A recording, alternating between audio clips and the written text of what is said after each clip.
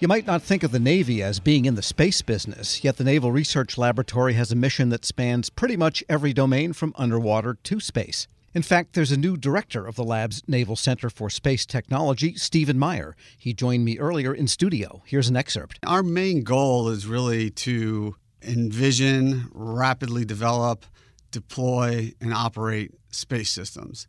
And in addition to that, I have 3 ground stations where we carry out all of that on the operations side. So it truly is starting from basic concept and designs and orbitology, working through the build of a satellite, anything from the size of a thermos, which they are viewing as a CubeSat, all the way up to, say, 15,000 pounds. So we do everything from that range.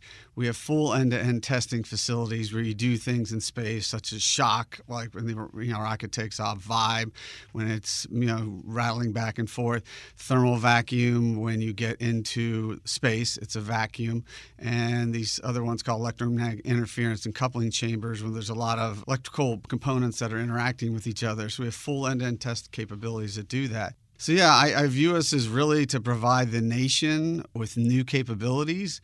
We are really a first mover. We do one of a kind. We do high risk type of projects.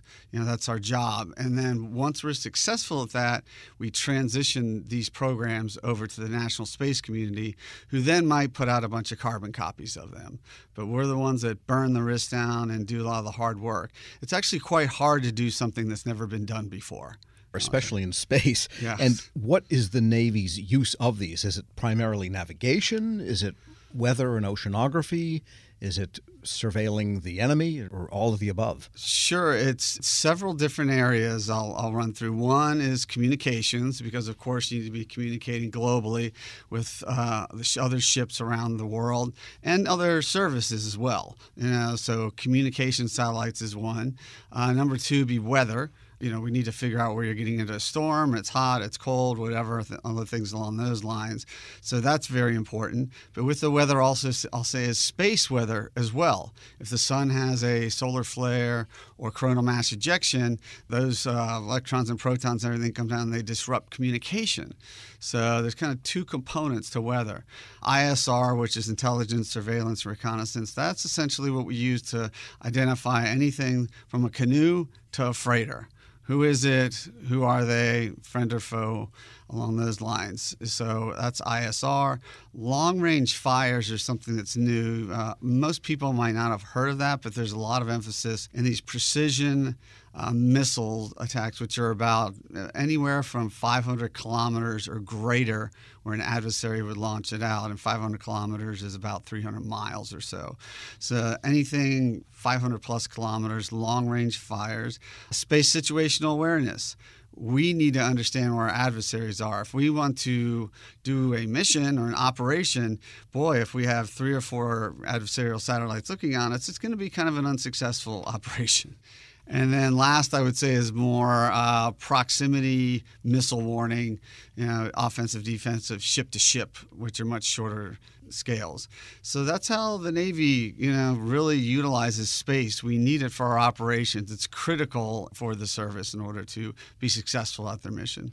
We're speaking with Dr. Stephen Meyer, director of the Naval Center for Space Technology, part of the Naval Research Laboratory. And how do you avoid duplication with all of these areas of operation? NOAA, you've got the Air Force, you've got Space Force, you've got the National Geospatial Intelligence Agency, or does the Navy contribute data to that effort? Yes, I'd say we avoid duplication by focusing on some of the Navy's maritime needs, some of the things that I just mentioned. But the other services and agencies also leverage off of that just as much. We leverage off of their satellites and they leverage off of ours. And quite honestly, there's a lot going on in space, and I'll just be honest, there is a certain amount of duplication that goes on. You just can't help it. When you have many large federal agencies, NASA, the NRO, NGA, everyone, NOAA, doing these types of satellites, that you do your best. It's a pretty large organization. I have roughly about 1,000 people, government contractor, and into a couple $100 million in terms of budget. So we have our tentacles in a lot of different places. So we have a good sense, I would say, where we're going to be avoiding duplication with other agencies. And I suppose you could argue that within the limitations of the particular sensors on a particular bird, that redundancy is probably resiliency also and failover capability among the different components. That must come up also. Yes, I mean, we build in resiliency, I guess, through redundancy and proliferation of different sensors, other things along those lines, the ability to maneuver, all of that kind of, to me, is under the resiliency part. But yes, most of the components on a satellite have some type of redundancy associated. If the first line fails, so to speak, you have a backup system in place. But what I mean is, if needed, the Air Force could perhaps provide connectivity for the Navy and vice versa if something happened to a particular asset in space. Sure. Now I understand your question a little more in depth. Yes, that is true that we do share information between all the different services. But here's what I'm going to throw in the big kicker. So ultimately, commercial space is spending more money in the U.S. and globally than the U.S. government is in space. Just some statistics, right now, this is FY20. I think that the global space economy, and that is every country's investment in aerospace industries, rocket launchers, payloads for satellites, is about $450 billion. And the prediction up to 2030 is $1 to $3 trillion of a global space economy. So it's a pretty large range, 1 to 3, because they just don't know. It's increasing exponentially. As I've mentioned, in the past, that you always will see something going on with space in the newspaper or the TV every day. In this country alone, venture capital has invested in $8.9 billion into venture capital space companies. And that's up from $5.8 billion in 2019. So we're talking like a 50 or 60% increase in venture capital investment. The other areas that have really reduced the entry barriers are, as everyone knows about SpaceX and putting on launch vehicles. They have made launch vehicles used to be there's cost relationships, and they were roughly 20 years ago about $10,000 per kilogram, and a kilogram is 2.2 pounds. So just thinking rough numbers, it's going to be $5,000 a pound. Now we are down to about $100 per kilogram, which is about $50 per pound, or 2 orders of magnitude less. Yes, 2 orders of magnitude. Huge drops, and those are like entry barriers to get into the system. The other part is ground systems. Amazon has ground systems all over the area, OneWeb, others, and the U.S. services can leverage that as well. So there's a lot of that. And then also all of the satellites that are going up there. As we've seen from, I'm not trying to put a plug in for any company, but Starlink, Amazon, Kuiper are putting them up. The services can leverage those just as much as they can leverage in other services. They probably actually have even more opportunity to leverage commercial space. I mean, if you look at the war in Ukraine right now, a lot of the imagery, whole lot of it is all coming from commercial satellites that were only once in the DoD world. Now commercial kind of owns that. So fair to say that the lab that you run then, and the naval space enterprise in general, like the NGA, for example, is looking to leverage those commercial services where it makes sense, and then concentrate your efforts on what might be uniquely military. Yes, that's exactly right. There are specific military operations that I believe, such as space control or space situational awareness, are going to stay in the military regime, because a lot of the other satellites that I've mentioning are essentially communication satellites. They're sending down bits.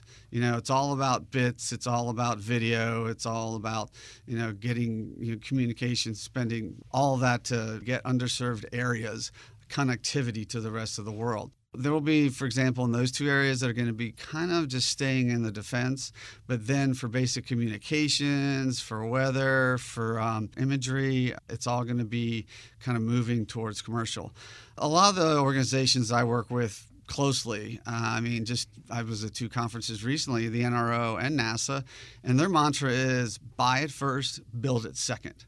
So that's the kind of the direction that we're going in. Yeah, the old COTS preference is now moving into space. Yeah, I mean, 5 or 6 years ago, nobody was investing in space. They didn't think it would give you an ROI or net present value, whatever you want to use.